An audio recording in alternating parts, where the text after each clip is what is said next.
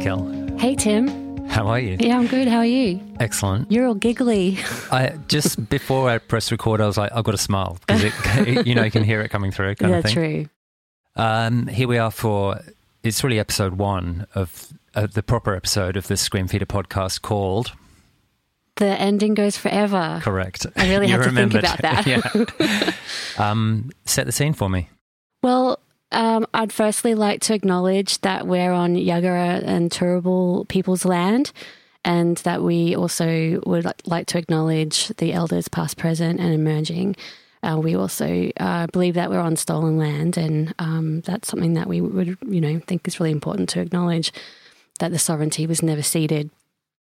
So we're in my bedroom in Baden, and it's a rainy, dreary Monday public holiday, and we're ready to do this. We're going to do this thing. So in the pilot episode, we mentioned that we would talk about the albums in reverse chronological order. Since then, we've rethought slightly and decided to do this first episode about our new album, 5 Rooms, and then go back to the beginning and do them from Flower coming forward. So it's a bit weird, but to us it sort of makes sense, right? Yeah, I think that it makes sense to go, this album's coming out now. Yeah. Let's talk about that. It's fresh in our minds, and then we'll dredge the past. Sounds good. Well, 5 Rooms is our new album. Let's start. Tell me about the title. You came up with it. So the 5 Rooms concept was, for ages, you and I were talking about how do we connect these songs to each other, because you were writing in your place, I was writing at my place. The usual way we would write would be bringing stuff in and banging it out together, or working on them for a while together before we took them to the practice room. But we weren't doing that because we were locked down. There's various situations going on that we weren't able to get together. So, we were trying to think of geographical. Geographical? Geographical, yeah. No, I was getting into the geology of Fair enough. the rocks and the land. But yeah, geography points. Yep. Like local landmarks that might signify something. And, like the Go-Betweens and like Bella Vista Terrace, which is just around the corner, really. Right. Spring Hill Fair, like classic things that are Brisbane. Doughboy Hollow, Murder Creek. There is no Murder Creek around here, I don't think, but that would be a good name. Anyway, the thing that connected us was the rooms, the separate rooms that we were in to write, and then the rooms that we came together in to finish the songs and practice them and learn them. So they were basically our 3 band practice rooms that we used over that preceding, I guess, year. Mm-hmm. One was the halfway band practice room in Lutwyche Road. Yeah, so that place is actually a little hairdresser's that's, it's an empty hairdresser's with a room at the back. It's very Better Call Saul. It is. Yeah. It's almost like Sopranos-ish. You've got this empty hairdressers, and then you go out the back and there's this secret room. Yeah, it's brilliant. It's their room. We would just would use their gear and walk in and, inhabit their space for a while. And it was great. But we couldn't use that all the time. So we also were using Plutonium Studio, which is where Derek was based out of for a while. In Kelvin Grove. And that was a really lovely space too. We had the live room in there, and it has palm trees and, Wallpaper.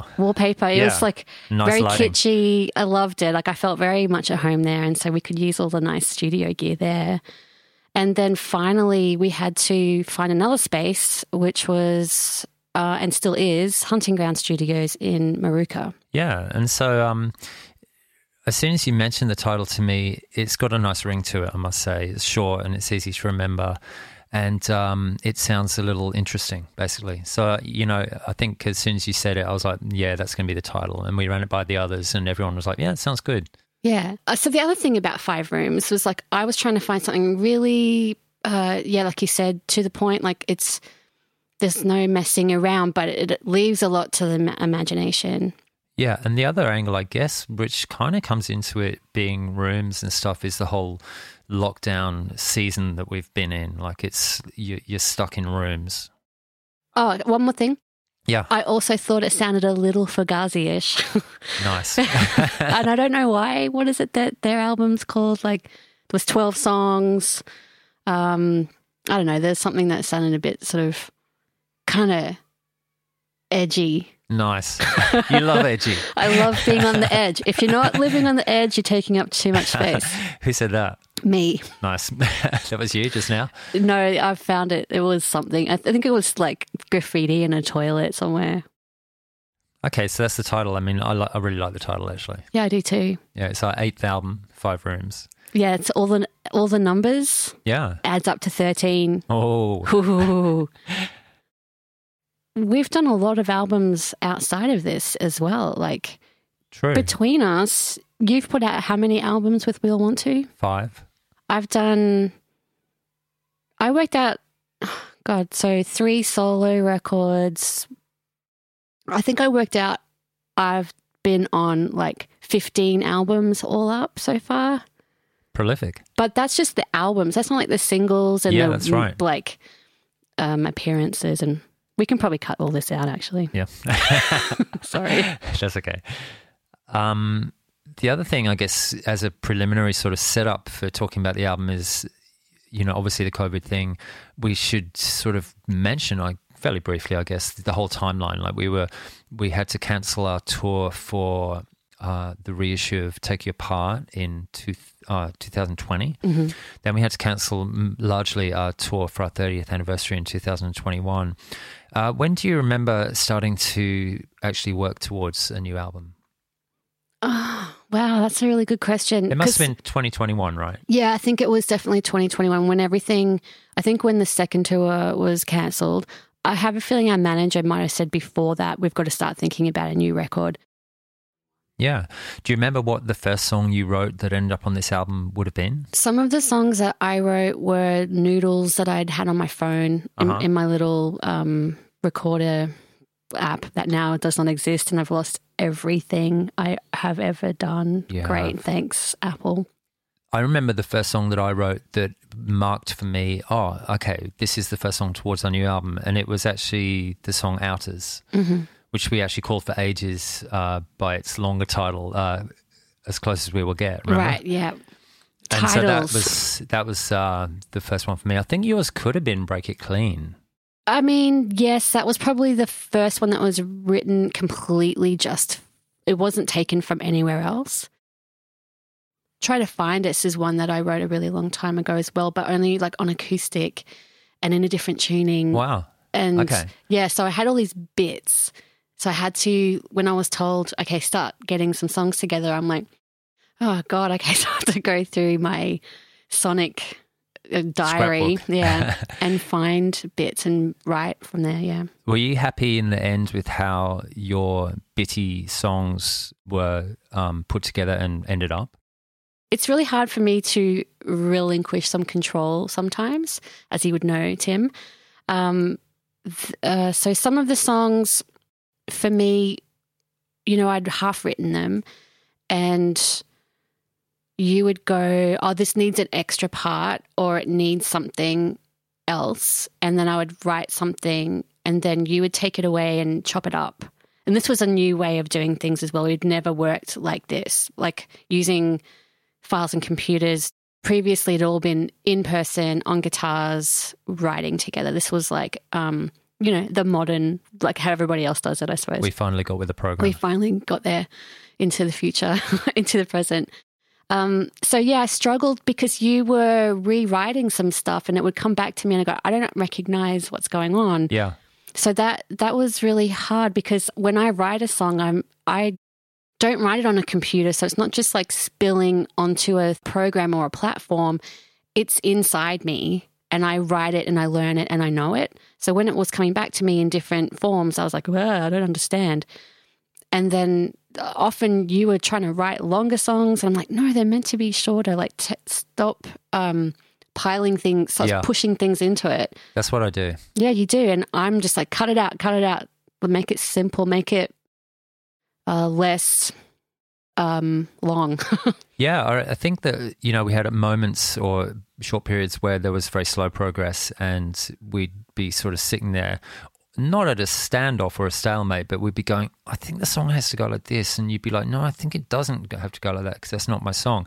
But then I also remember moments where things suddenly flew ahead. Like I remember one night at Plutonium, we were working on Try to Find Us, and I think we may have, moved the key a little, and I found those particular chords, and you were suddenly like, "Oh my God, there it is!" And that's how the chorus has to move, and these chords make sense.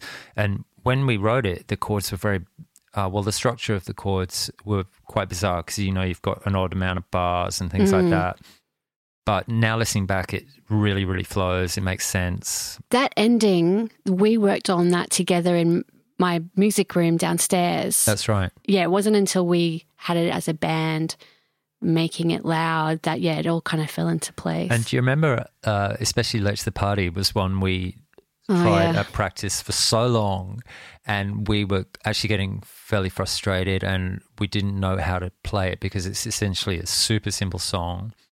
The change part in it was a late addition, and we just needed to find a vibe for it and find some excitement in it, and we struggled a long time, right? Yeah, I was ready to just go forget about it. In fact, I think when we were in the room and we were being filmed for the documentary, I had a little bit of a tanty. Yeah. Maybe not a tanty, but I had a real, look, just forget about it. Let's not do this. It's like you hit a wall, right? Yeah, I just kind of felt like really exposed and unhappy with it, and just fucking forget about it. It was really probably only a fortnight or so before recording, we just started playing it again, and Dean just out of nowhere almost started that beat, and we all looked at each other and went, oh, hang on.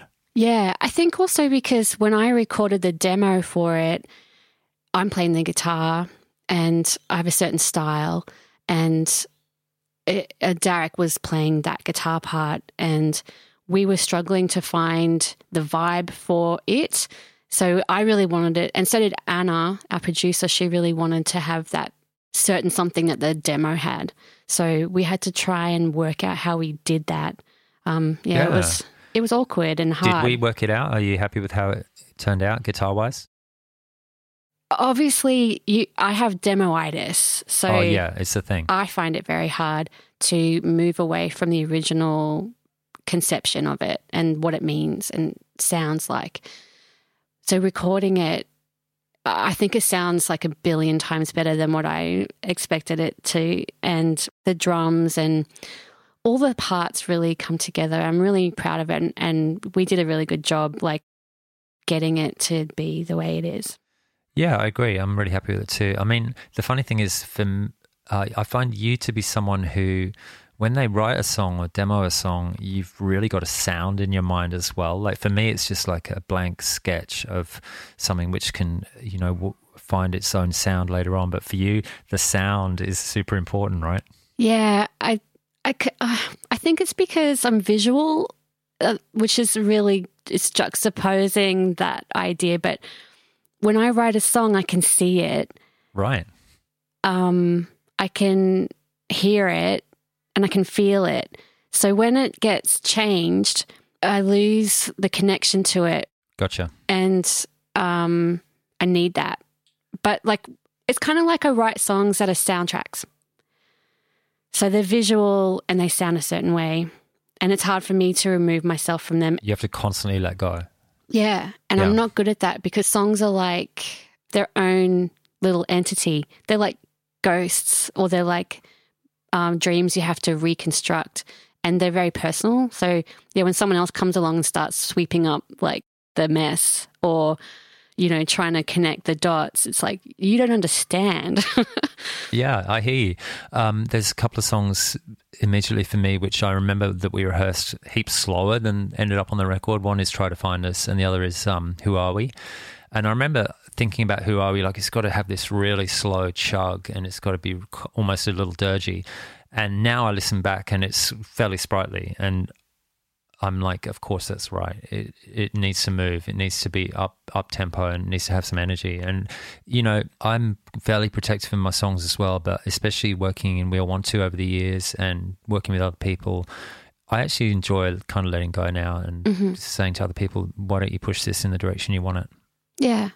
That's cool. I think when you bring a song in, it's often more complete anyway.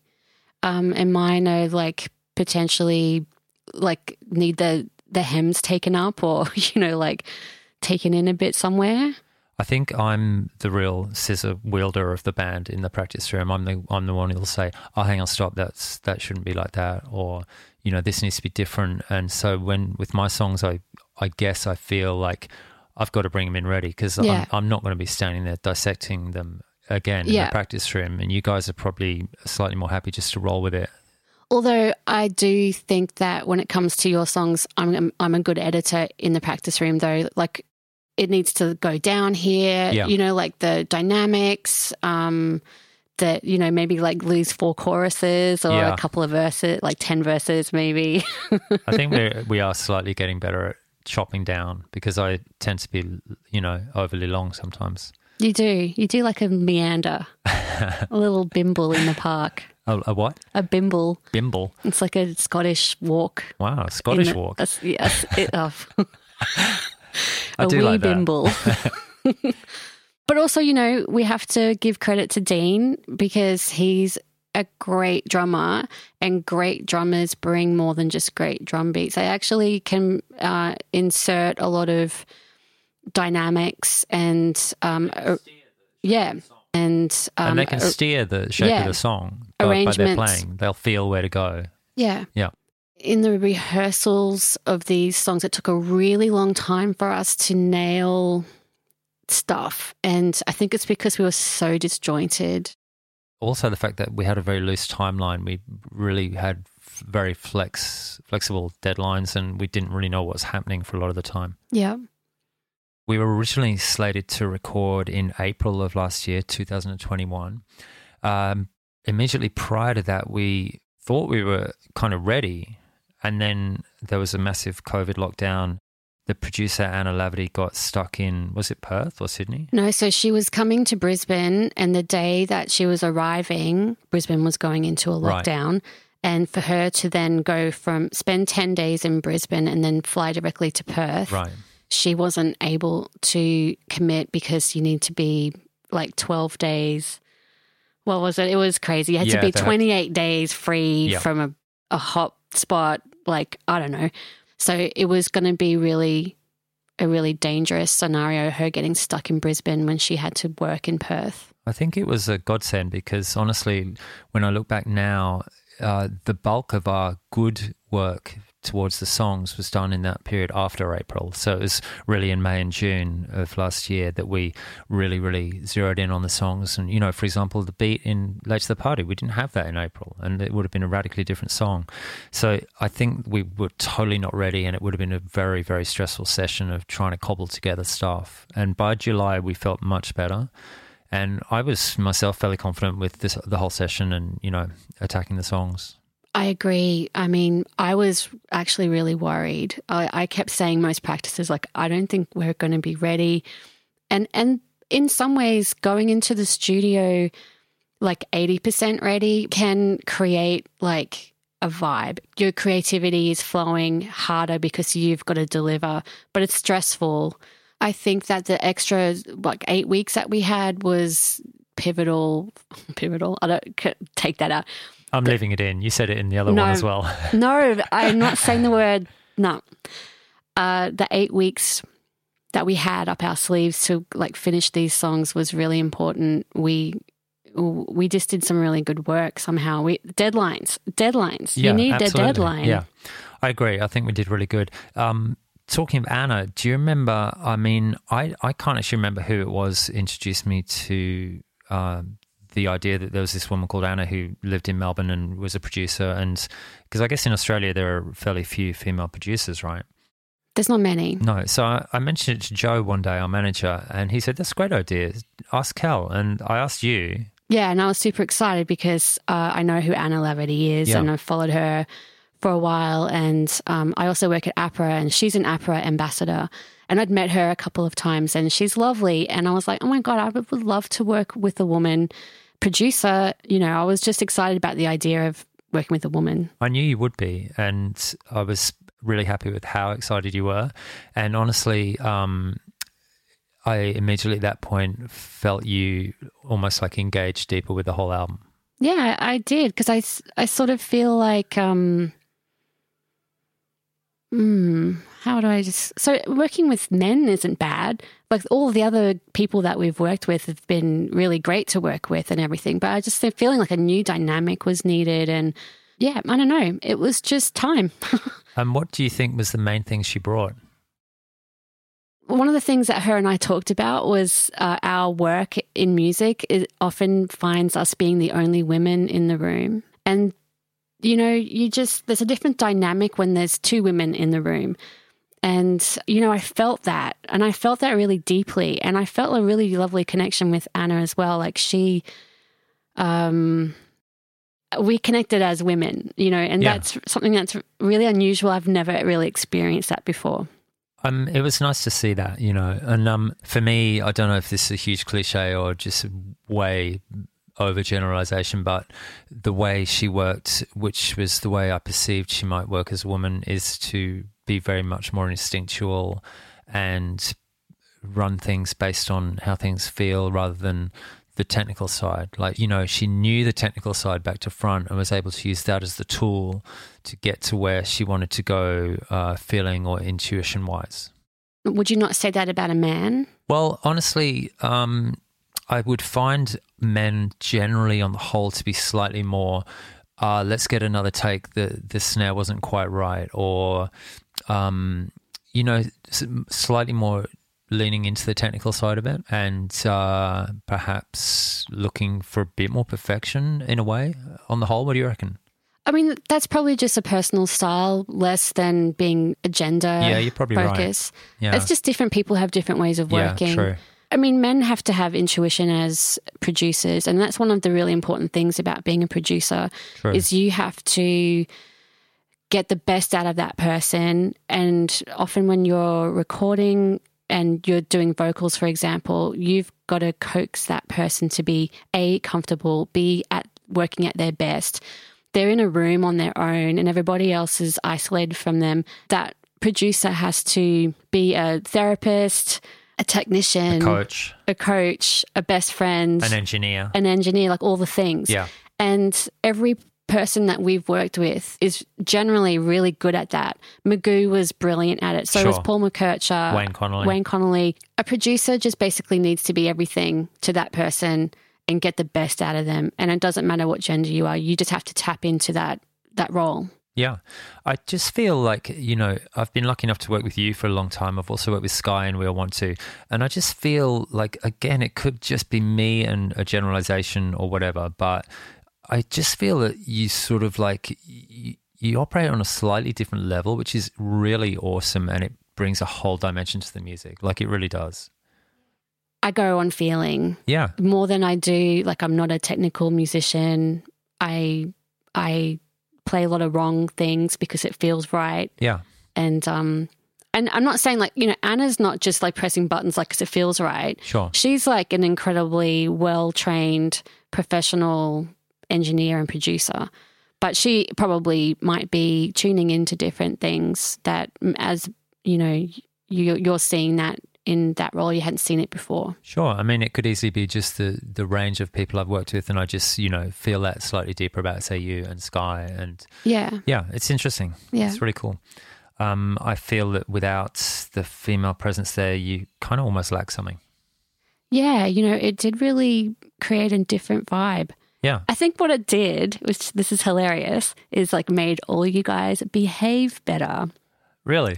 Yeah, you were just like not farting, you know, like in each other's faces, or mine for that matter. You were like being conscious. It's kind of like when someone's mum's around. Yeah. You're not going to like start being a dickhead. Yeah, true. And if you're like, it's like when the guys are all together, but someone's girlfriend's there, you're going to be acting a little different. So it was like when there's women there, men settle down. True. And fuck, it was so great. Thank you, Anna Laverty. Excellent. Yeah, well, I mean, yeah, I had a great time with her. I'm super happy with how the session ran. And she was so great. Like, I mean, after every day we would make dinner. Like, so you would make dinner or I'd make dinner, Derek made dinner. And we sat down and we shared a meal. Yeah.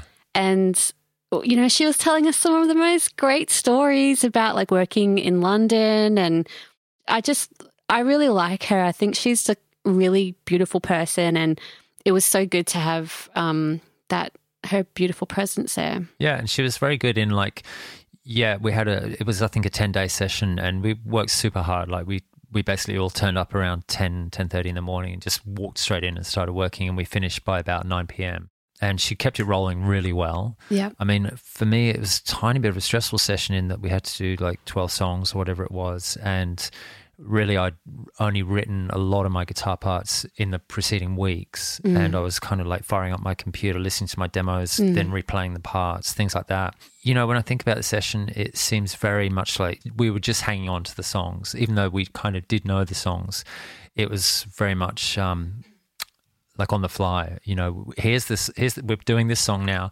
play the guitar part for it. And it was just, that's what you're going to get. That's it. That's the record of this moment.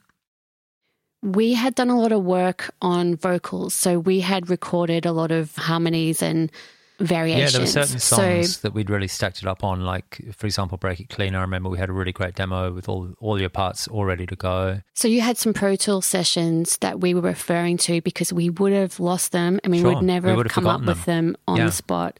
Yeah. So that was really important part of the process as well. We should do that again. We should do that again? Next time around. Oh, okay. I thought you I meant haven't we should. told you this, but there's going to be a next time around. Oh, okay. Well, I'll have to look at my calendar. Yeah, cool. I'll get my people to talk to your people. That sounds good. Let's do that. So tell us about the studio we recorded in. So it's Airlock Studio in Sanford Valley. It's 19, 20 kilometres out of Brisbane. It's got a beautiful studio that Ian from Powderfingers put together over the last 20 years or so. Yeah, more. The studio's got a really big theatre style control room. It's got this really interesting feeling about it. Like you're an audience member watching a play sometimes. Yeah. And you've also got all these video screens so you can see what's happening outside as well. So it's like you're in command control. And it's also got another little room where we did the singing and where all the guitar amps live. Like he's got 30 amazing amps. Yeah. Which was kind of great. But honestly, for me, I'm terrible with choosing. So I was like, oh my God, which one am I going to use? I just stuck with either one of 2 amps for the whole session. So that was cool. I just used an Ampeg, you know, the classic SVT, chunky valve sound with my Rickenbacker and my Big Muff pedal. That's all I needed. That's all you'll ever need. I think the nice thing about the studio and the location is we actually did manage to do what we've always tried, we've always done in the past and get out of town and hole up somewhere and have a session which is virtually uninterrupted. It really felt like we were somewhere different from being at home. Yeah. So we just lived, recorded, ate, slept, recorded. It was really good. Yeah. That's how I like to work for sure. Yeah. Why don't we scoot through the songs, not endlessly? Yeah, sorry, am I talking apart. too much? No, it's all good. Let's talk about the songs, just, a couple of minutes per song, for example. What do you reckon? In order? Should we do that? Yeah, let's do that.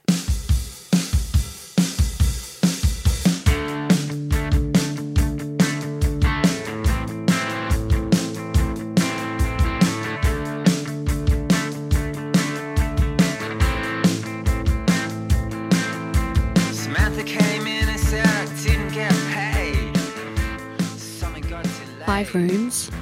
Track 1 is Day Crew.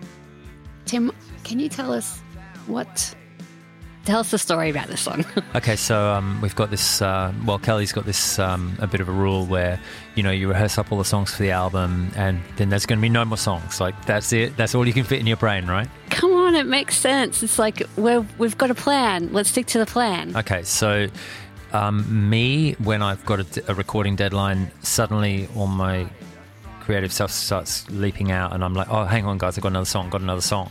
So what day did you say we started recording? It was a Friday? I'm pretty sure the drums arrived on Friday and we were tracking Saturday. So on the Wednesday before that, the night, I was sitting at home and I just started coming up with a song and I'd heard this phrase, Day Crew, from someone who worked in a Hungry Jack's, actually. And it more or less just fell into my lap. I wrote it in 20 minutes and it encompasses a few things. So one of them is it's got the phrase, don't get me started in it, which we were going to not call your song that. We were going to find another title, but because it used to have that as a lyric, right? Mm-hmm. Anyway, so the Dacre's got Don't Get Me Started in it. It's also got Samantha in it. And the story behind that is, do you remember last time we put out Pop Guilt in 2017? We offered this pre-sale deal where someone could, we'd write a song for someone with their name in it. And someone ordered that from us with the name Samantha, and we didn't deliver. So 4 years have gone by and we're sitting there going, we haven't given this guy a song with Samantha in it. Do you know, I would go to bed sometimes going, Samantha, Panther. I go Panther. We're right for Samantha. How can we get Samantha in our song? I knew that Samantha was the perfect name for the character in that song, and it all just fell into place. And I was like, shit, I got to tell Kel now. So I think I texted you and said, sorry, dude, but I got another song. And you were like, dude, shouting at me over text. And I was like, I'll just send you my phone demo that I've just recorded. And it's short, it's 2 minutes. And you heard it. Yeah, it's great. I loved it. And I was like, phew. And I was like, fuck. Yeah. And then when we were in recording at the studio, we said to Dean, I'll do this another song. Don't stress, it's easy. And I remember Dean was actually dying to go home. He was tired, and it was 6 o'clock on the Saturday or something. And we finished whatever we were working on. He looked at me and went, all right, dude, teach me the next song. And I kind of strummed through for him once, and I beatboxed how I imagined the intro going. And he was like, right, like this? And he played it. And I was like, yeah, exactly like that. And we recorded it, and 20 minutes later, he was packing up and going home. Yeah. It was pretty wild. It's a really good song, though, and it's a great opener because it does kind of introduce all of the loose ends. It mentions the title. It mentions Don't Get Me Started. Oh, and it's got 5 rooms in it too, of course. So, I think for you were creating the song that tied it all together. That's right.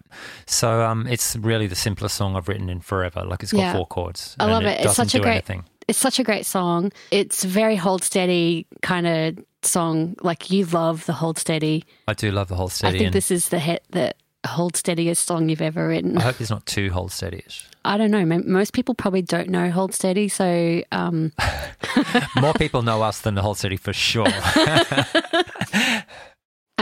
Sorry, hold steady. I'm sure that you're super popular. I'm influenced for sure. It's a story about someone and then their miniature little slice of life on that day. Absolutely. Yeah, it's cool. Okay, moving on. Tell me about Don't Get Me Started. So I just got myself a new interface for my computer to record, and I don't do much recording on the computer. I've done it, but I don't really dig it. I write songs on the guitar and I will just record them on my phone and I'll piece them together. As I said before, that's just how I write. I've got to do it kind of organically and for real.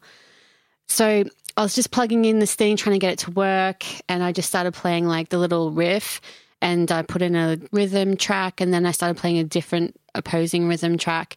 And I was like, fuck, this is really fun. I'm having a really good time doing this.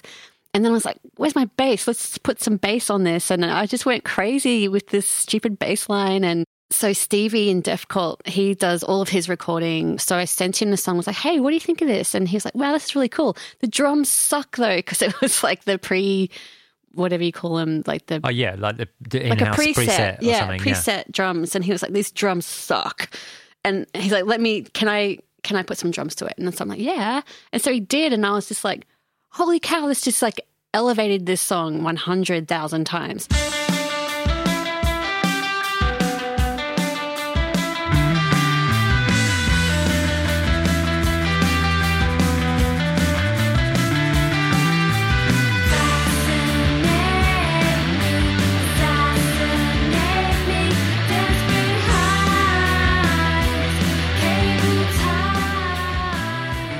Kind of such a bitsy song. And then when I brought it to the band, I was like, okay, I don't want this to change. This is it. And then you took it away and you extended parts and made them longer, and I'm like, what's meant to be? It really did feel like it was in its infancy. It wasn't fully formed, basically. Yeah. I agree, but there was something really special about the demo. It did capture something really, the energy in it is really cool. Let's have a quick listen to the demo. Here we go.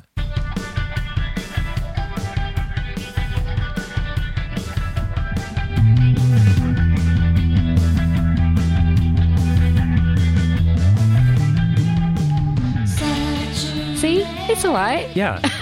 It's got something, right?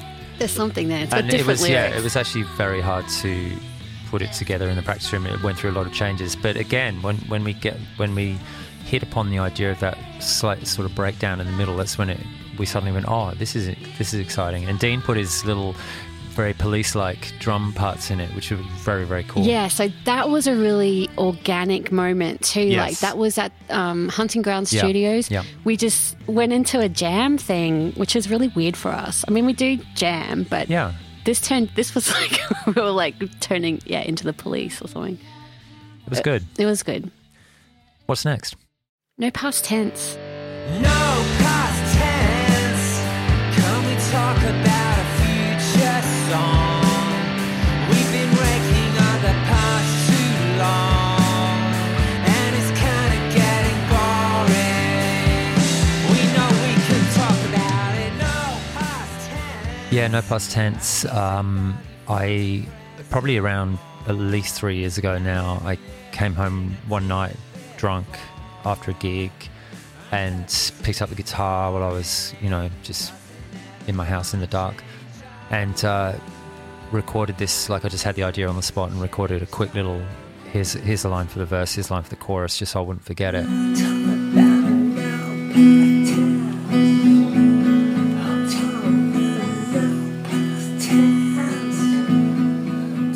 And I sort of demoed it up myself for ages and just added tons of harmonies and parts and just treated it as a bit of a fun thing, really. And the whole idea was, like, I'd put out the album The Haze by We All Want To and On the Dots by We All Want To, which were very nostalgic. I love writing like that. Like, I feel that when you look back with a few years under your belt, it's lovely to, re-experience things and look at them through a different angle or whatever. But at that particular moment, I was like, let's do some songs which aren't just nostalgic. I've got more than that. Yeah, you definitely...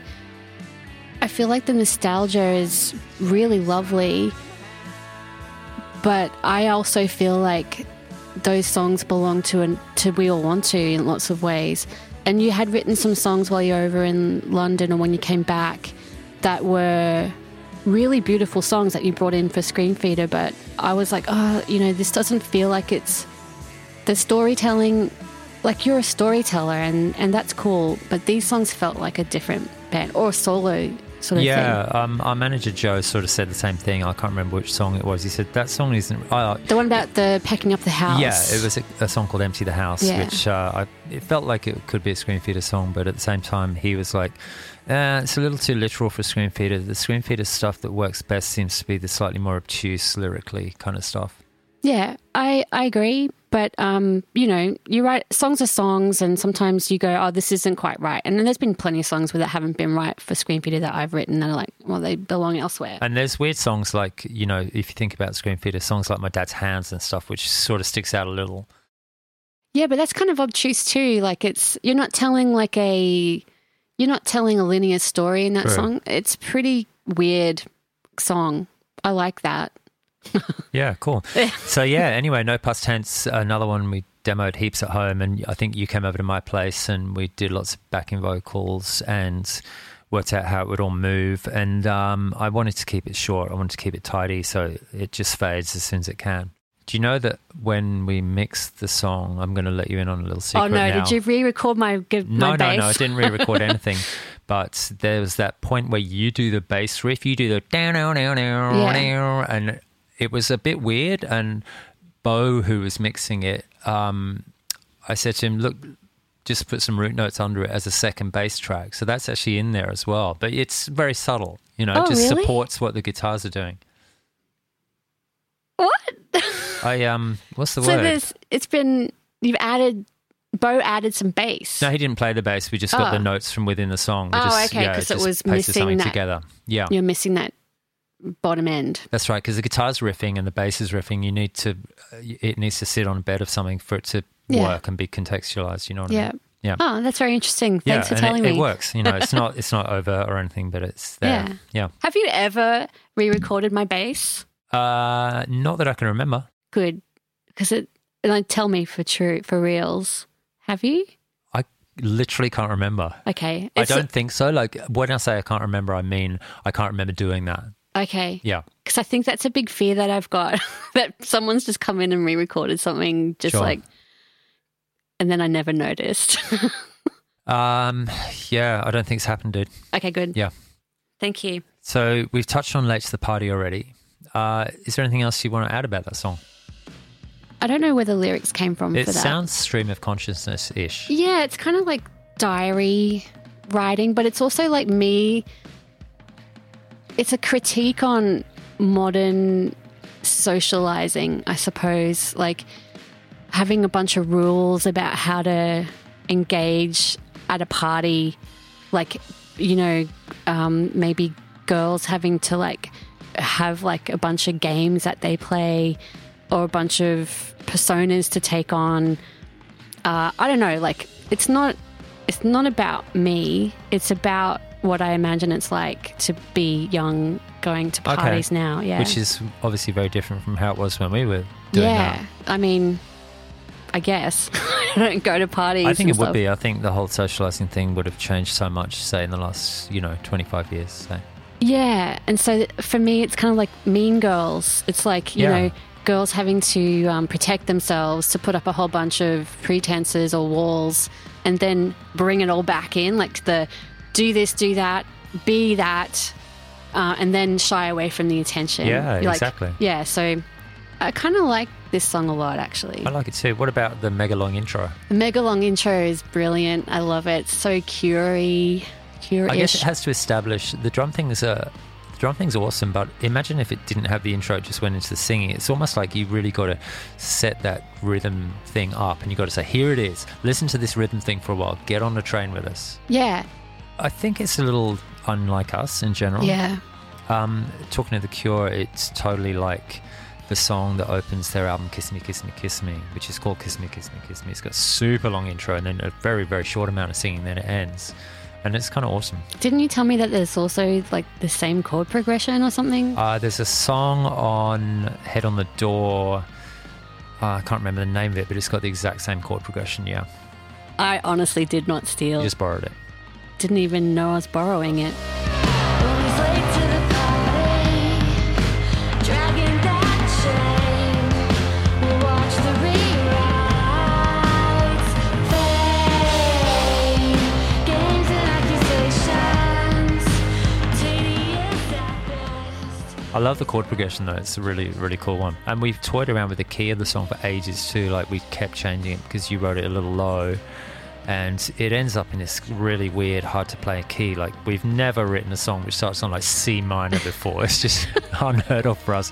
So I'm capoed on like the 6th fret, doing all this stuff right up in between the 6th and like the 10th or the 12th. It's weird, but it is kind of weird. fun. It's and I'm so- in a different tuning, so it's nuts. Oh yeah, you're doing this lead break in a weird tuning with Yeah, the capo. so I've got to rethink my note intervals between strings, and yeah, it's kind of crazy. And so we've been rehearsing it for the last couple of weeks, and it's sounding really good too. yeah, Like, it's sounding good. I can't believe you've managed to capo different tuning lead break. Yeah, it's been fun, and I'm kind of at the stage where I think I've kind of got it. Yeah, no, you've got it. Yeah. Okay, so we've talked about Outers as well. So you reckon that this is the first song you wrote for the album? Yeah, I'm pretty sure this was the first song I wrote. I purposely sat down and was like, okay, I can feel that there's the need for new songs. We're going to do an album. What's this song? It's on the horizon. Outers, the song that used to be called As Close as We Will Get. Ding, ding, ding, ding, ding. Yeah, okay.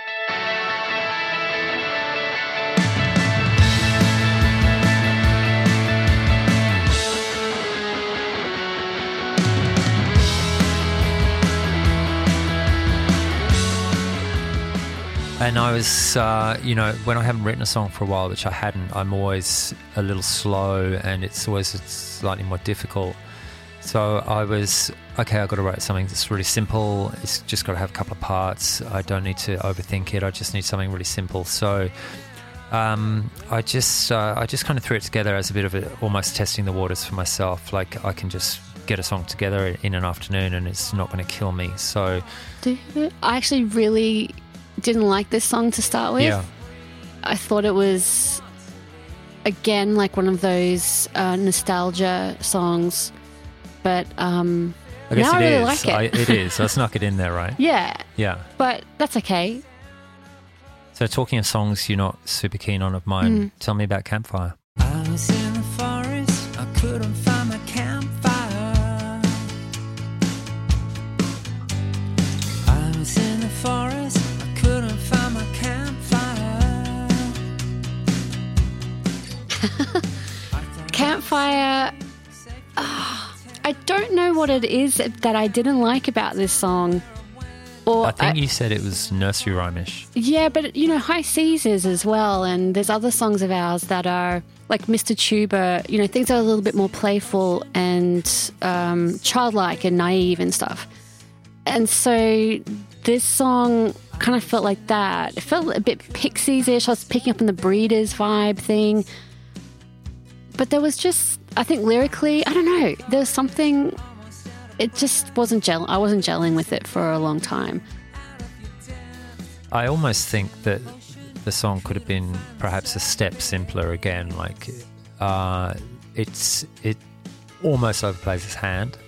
But Yeah, okay. maybe not quite. Maybe it's fine and it fades out, so you're not staying around, forever. Yeah. I like the melodies in it. Yeah. I kind of like the lyrics, to be honest. Like, Yeah. I kind of think it's very opaque and not opaque. I mean transparent, actually. Like it's Yeah. what you see is what you get. Yeah. It's kind of like a love song, you know? Is it like a love song? I guess it might be kind of like one, but not really. Sort of like a connection to somebody song. No, it's really literal, actually. Okay. What were you thinking of when you wrote it? I was literally thinking about being lost in a dark forest. Okay. Yeah. Okay. I think one of the things about it for me is that it's very simple and that it needed to potentially be more quirky and weird. And we got there Because with it's pretty that. straight. Well, it's still pretty straight. I mean, we did work on the quirk, but I think that Work on the quirk. we worked on the quirk. You jerk. You're a jerk. Wasn't holding your hand, wasn't holding your hand. I looked down and noticed I wasn't holding your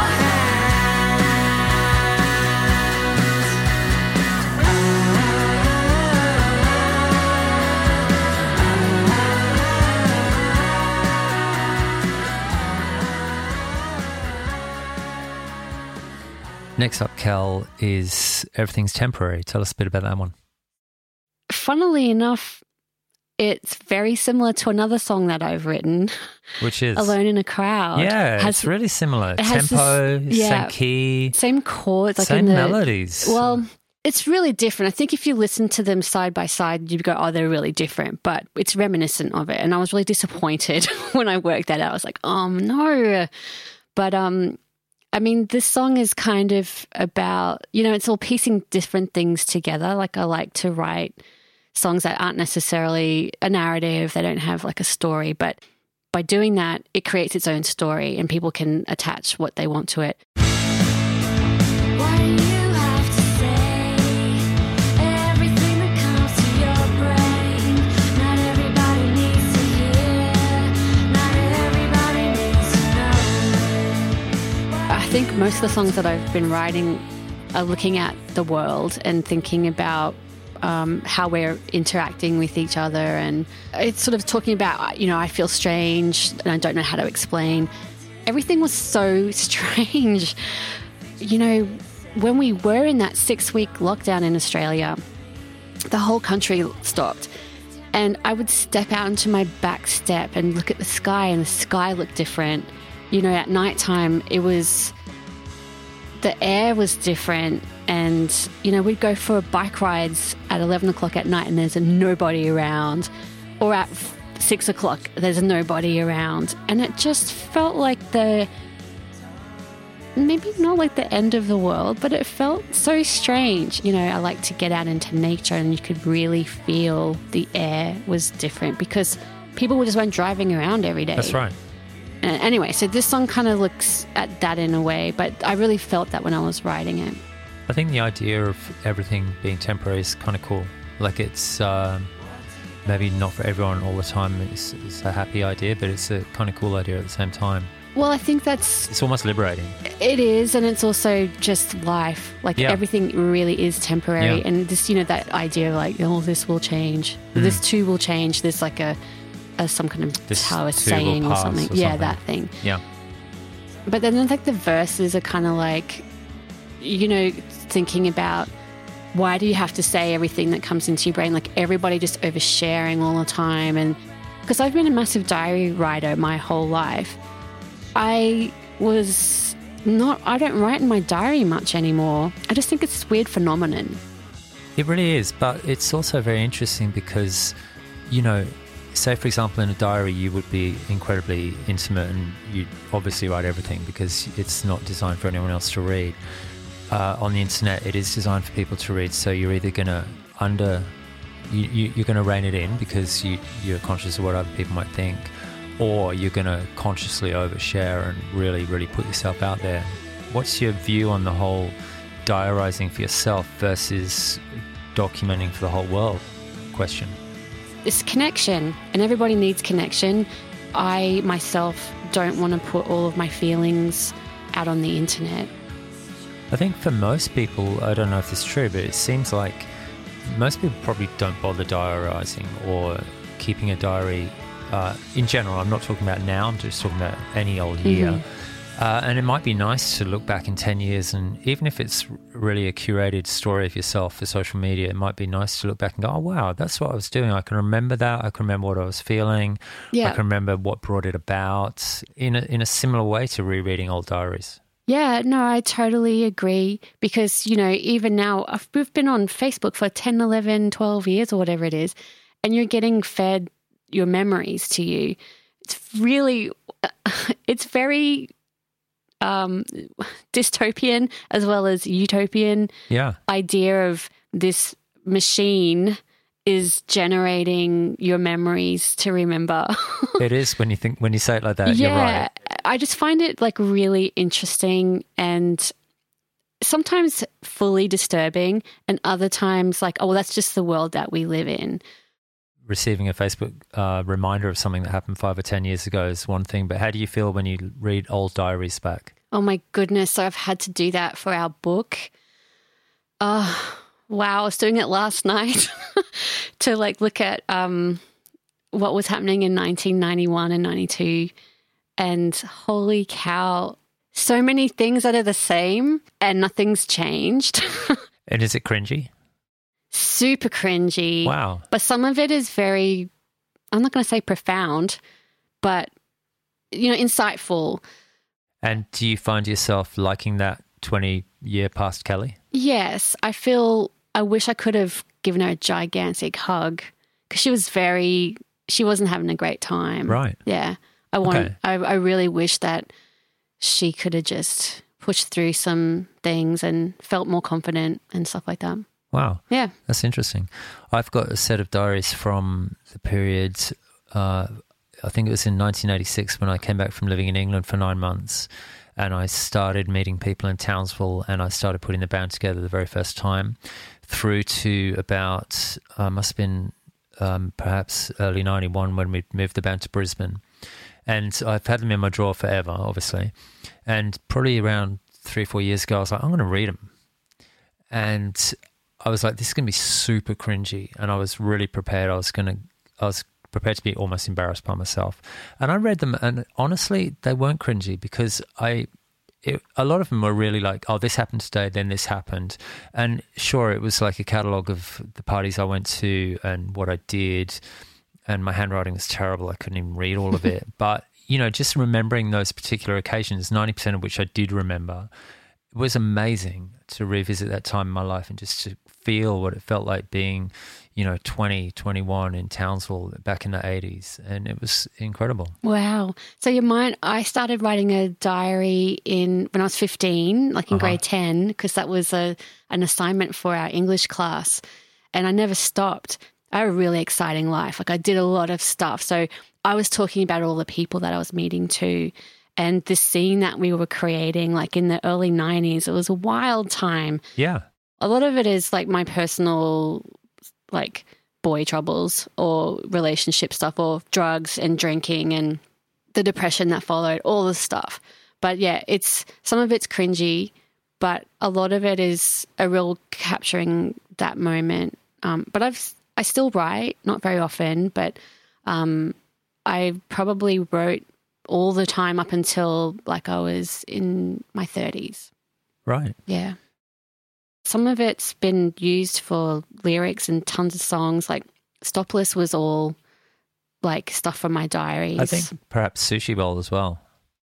Yes, that was definitely like prose and poetry stuff, stealing off Henry Rollins and Nice. funnily enough. So bringing it back to Sorry, we've gone the way off song, Everything's Temporary, this was definitely the song which I probably pushed out of your comfort zone the hardest with editing the song, kind of restructuring it and things like that. What I was chasing was I could hear these hooks lying dormant in the song that I wanted to bring to the front. I could hear very, very precise melodic hooks, which I could really hear them, and I really wanted to push them to the front. And I remember running a couple of arrangements by you, which you were like, "This isn't my song anymore." And I was like, "Yeah, sure, fair enough, I get it. I'll wind it back. I'll try something different." And yeah, what's your take on that kind of side of it? I really love how the song ended up. It did take a few twists and turns, and it did take a bit of time to get used to it. And we did move into some places where it was like, this doesn't quite, it had changed too much or something. All right, we've talked about that for way too long and gone off on different What have we got tangents. next? Deirdre's next, isn't it? Deirdre, yeah. For me, as soon as you get someone's name in there, it's almost like the story springs to life out of nowhere, and you can just write it in a flash. I think it was a fairly quick write, and I could really hear it being like, remember when we were going through our massive Urge Overkill love phase in about 95 or whatever it was, and we were just in love with Saturation. We'd play it in the car the whole time. For me, it sounded like it wanted to be that. It sounded like it wanted to be like Erica Kane or something like that. Oh, really? Yeah, like it had. For me, it always had this sort of cool yet urgent vibe to it, which I don't know if we really hit, because vocally, I'm like flip side of the coin to, the Urge Overkill guys. You've got these rich, buttery voices. Yeah. But I wanted it to be a little like that, a little like restrained in tempo and a bit kind of cool and groovy almost. That's so funny because I see it as like a snotty punk song. Wow, okay. But it's not a snotty punk song, but it feels like that's where you're coming from. Like, because I know you've been really connecting with your, like 80s, like late 70s punk stuff. Yeah. But I can kind of see that now. And honestly, this song's, the arrangement is so kooky, but it's so you. It's really complicated, but it seems so effortless. So anyone listening to it would just be like, wow, that's a cool song. But it's like, do you know how hard this song is? It is so hard. There's like 20 million chord changes, but it's not. It's not that bad.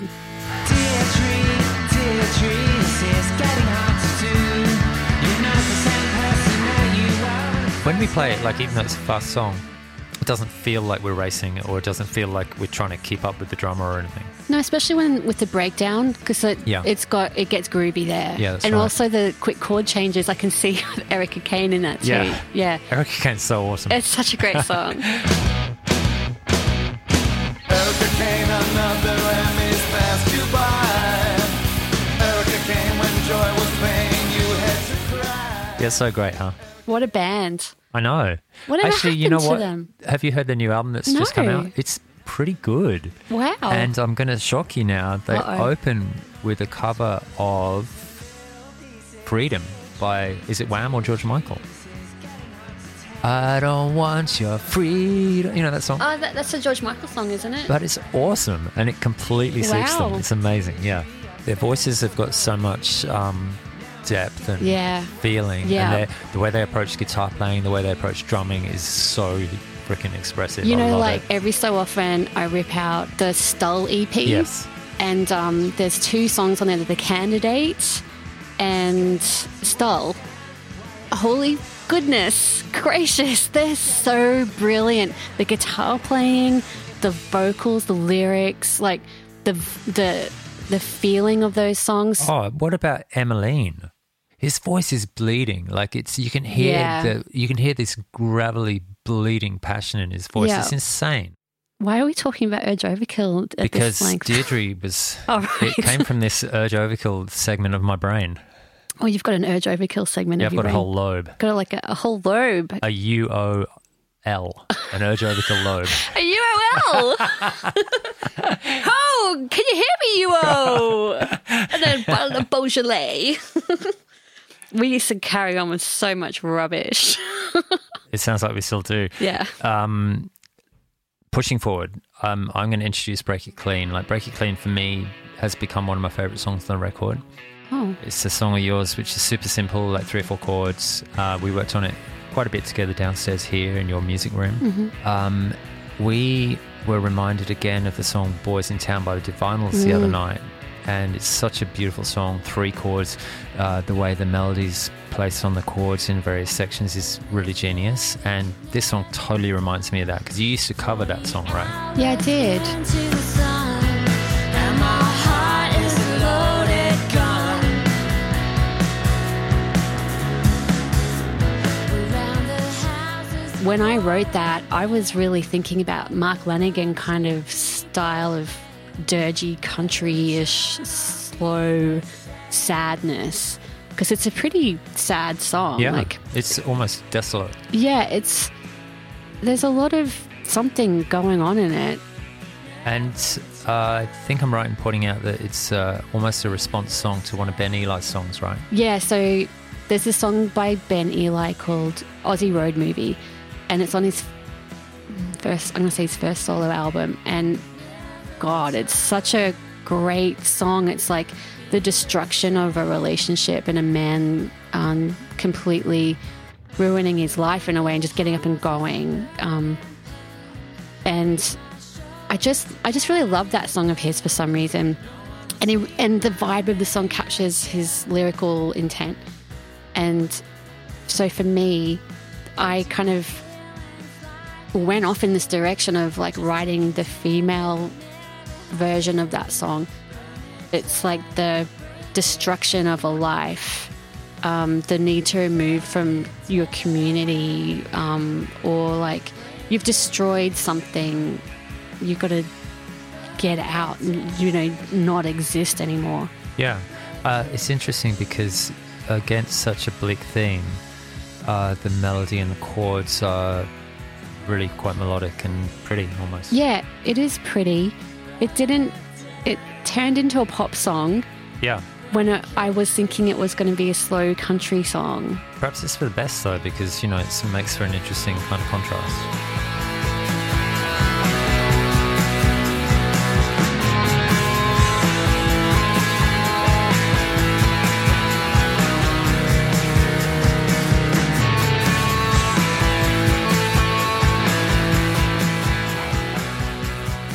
I love your guitar part because like that also adds this dimension to it. Like it's really... It's almost a little bit bold and righteous. Yeah, but it's also really mournful as Right, well. It's got okay. this mournful sound and it really added something to the song. I've been listening to a lot of stoner rock and You being a massive stoner. yeah, roll. I'm such a massive stoner. I love stoner rock though, and like doom. I love it. And then this song kind of started turning into a bit of a. It's nothing like a doom song, but it's just emotionally doomy. When we were demoing it, like there were literally moments of doing your vocal backups and stuff that reminded me of Lana Del Rey. Oh, in wow, the that's sort so of weird. like deep sweetness Yeah. kind of thing. Oh, well, Late to the Party definitely has Yeah. a Lana Del Rey something. Nothing like it. It's so funny when you go, oh yeah, this is my whatever song, and it's like, what are you talking about? It's nothing like that. I know. I saw you before you went away forever. I saw you before you went away. I saw you before you went away forever. Now you're gone, and I'm not feeling any better. Okay, so Tim, the next song is How We Pay. Here we are in the second part of the second side of You can do it. Dear Tim, second, The last quarter of the record the last quarter of the record, part 2 of side 2 of 5 Rooms. of 5 Our Rooms. 8th album. This is the last quarter. Okay, let's do this. How We Pay. This is an interesting song. It's got a lot of parts. Yeah. And only really when we were mixing, I was like, holy shit, it's got a lot of parts. They're all different. Oh, you only realised that in the mixing. I guess in the practice room, everything kind of sounds more uniform because you're just standing there with one guitar on and you're just playing Yeah. it through, you know? It's so funny. Like, I don't know if this is gonna. So we've been making a documentary, and the director, camera guy, Jacob, would come into our rehearsal rooms and film us. And I think what is going to be really obvious is all the pieces of paper, Oh, God, yeah. all the notes, sitting down, like scribbling things out, rewriting things. Yeah, I think I remember having a pretty hard time learning this because there are a lot of parts. But we also had to work a lot on getting the dynamics right. Yeah, I mean, I think we kind of got there. Like, it's Oh, okay. we definitely did. It's actually a really fun song to play. It's, you know, for me, it's nice. It does tick a lot of boxes. It's in one of my favourite Screamfeeder tunings. It's got a lot of ringing kind of. What tuning is it? It's in the A tuning. Okay. And I kind of like the way the chords move in a very similar yet slightly different way to each other on the various parts. And yeah, I'm kind of happy with it. Yeah. And all the different ways we pay. How we pay. How we pay. And all the different ways we pay. How we I think it's another song kind of like Campfire in that it just repeats one thing, doesn't really get mega lyrical or But the lyrics are great in the song. as opposed to Campfire. Yeah, exactly. No. Well, I'm sorry. I know, I'm being stupid. I know. and all the different ways we pay. How we say we should have fought it. Wow, I didn't really realize it was about climate change. Or like Yeah, just in loosely, general. you know, Yeah. loosely. Yeah, definitely. What are your verses? What are your verses? Let me have a look again. Hang on. The first verse is I saw you before you went away forever. Now you're gone. Second verse is I'm starting to feel that maybe you were never mine. Oh yeah, so what's all that about? About, you know, The world. the world and animals and all that stuff. Oh my god. It's not Oh. about like it's not a love song. It's not a love song. So it's not about It's not about mortgages. No. wow. So you're really thinking about like this the end of the world. Loosely, yeah, Yeah. for sure. Holy shit. Everything I write is virtually talking about the end of the world in some kind of way. How we pay. How do we pay? Oh, it's our kids. I don't have any kids, so I don't have to worry about it. That's awful. Can you please cut that out? No. Who are we to do this to each other? Who are we to throw around our weight? Who are we to fail at getting it straight? Another question. Who are we to do this to each other? Who are we to do this to each other? Another simple and transparent song you say about this, Tim. I feel it's fairly simple and transparent. There's not much to it. I mean, for me, really, it was the song is using chords as a vehicle to a melody, as a vehicle to a concept. So, like, for me, my favourite thing is the chords. Like, I had this massive jag of listening to Fountains of Wayne, really for the first time ever, about a year and a half ago.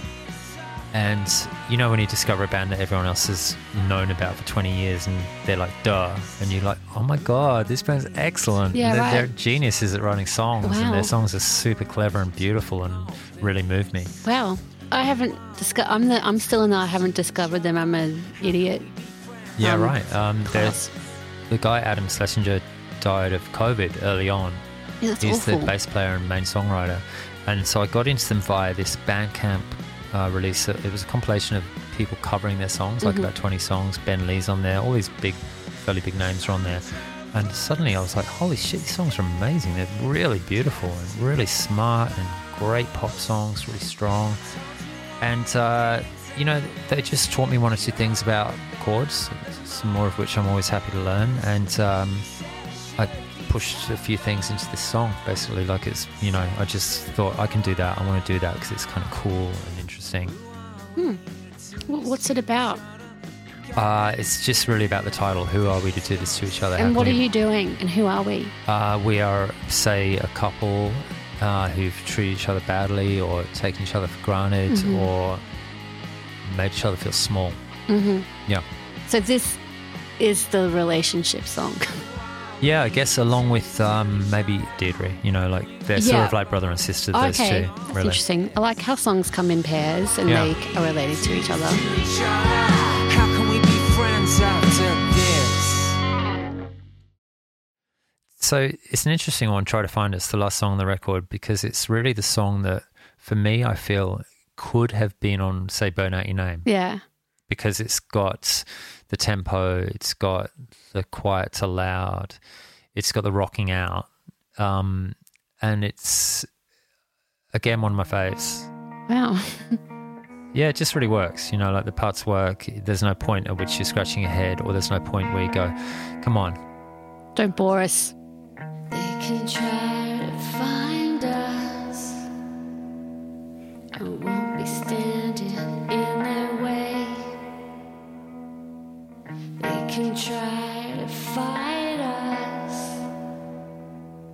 Won't be listening to what they say. They can try to deny us. Yeah, I think it was written in E, A, B, F sharp. Yeah, B-E. Oh, maybe A-E. Yeah, so it was really desolate and Yeah. a bit sort of sad, and lyrically it's a bit, I guess, young people kind of walking away from this mess that's been created. Like, we're not going to be listening to what boomers are telling us what to do anymore. Sort of like going to move away from the patriarchy. Wow. Actually, this song has got lots of layers for me because, like, it's very simple lyrically. There's not a lot written, but the layers and the meanings. This is a song that basically I do have a meaning for it, and it's like, oh, there's so many things to it. It's like American gun control and how that's a big part of patriarchal society. How young boys are coddled and allowed to kind of do anything. They've got this entitlement to the world that even their mothers encourage. So in lots of ways, everybody's just encouraging young white men to continue this reign of the world. They can have the whole entire world. And you know, there's like what is it? Who holds the hand? Who holds the hand that coddles the sun? So it's kind of like who's allowing this to happen? Right, gotcha. And then constructs will only come undone. So it eventually has to come to an end. Like the patriarchy it's all about smashing the patriarchy. Nice. What is the lesson? What is the lesson?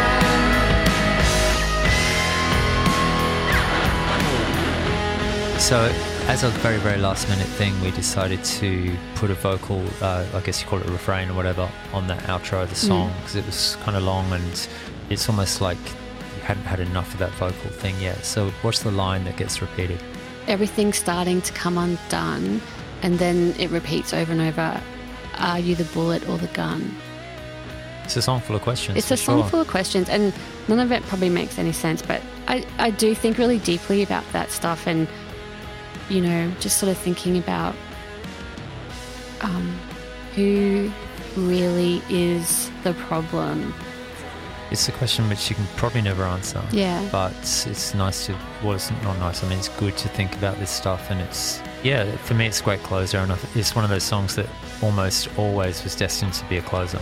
Yeah, look, I'm really proud of this song. I feel like I've moved into a new songwriting period. That's good if you can do that, after so long writing. You're really Yeah. lucky, and that's kind of cool. I like it when that happens a lot. Yeah, I'm glad that we can also when you do something together, like Collaborate. yeah, collaborating.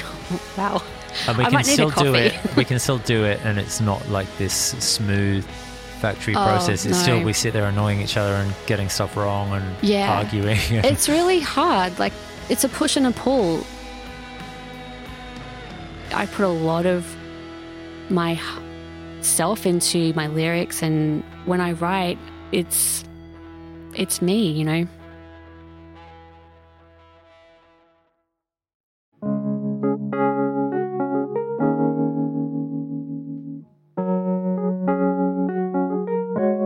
I don't know what's next because I am so sick of planning ahead that my Yeah. brain hurts. Of Well, planning we'll just fatigue. let it unfold. Let's let it unfold. Yeah. It's the ending that So- goes forever. It is. The ending goes forever. This is Tim and Kelly. This is the Screenfeeder podcast. Thanks so much for listening.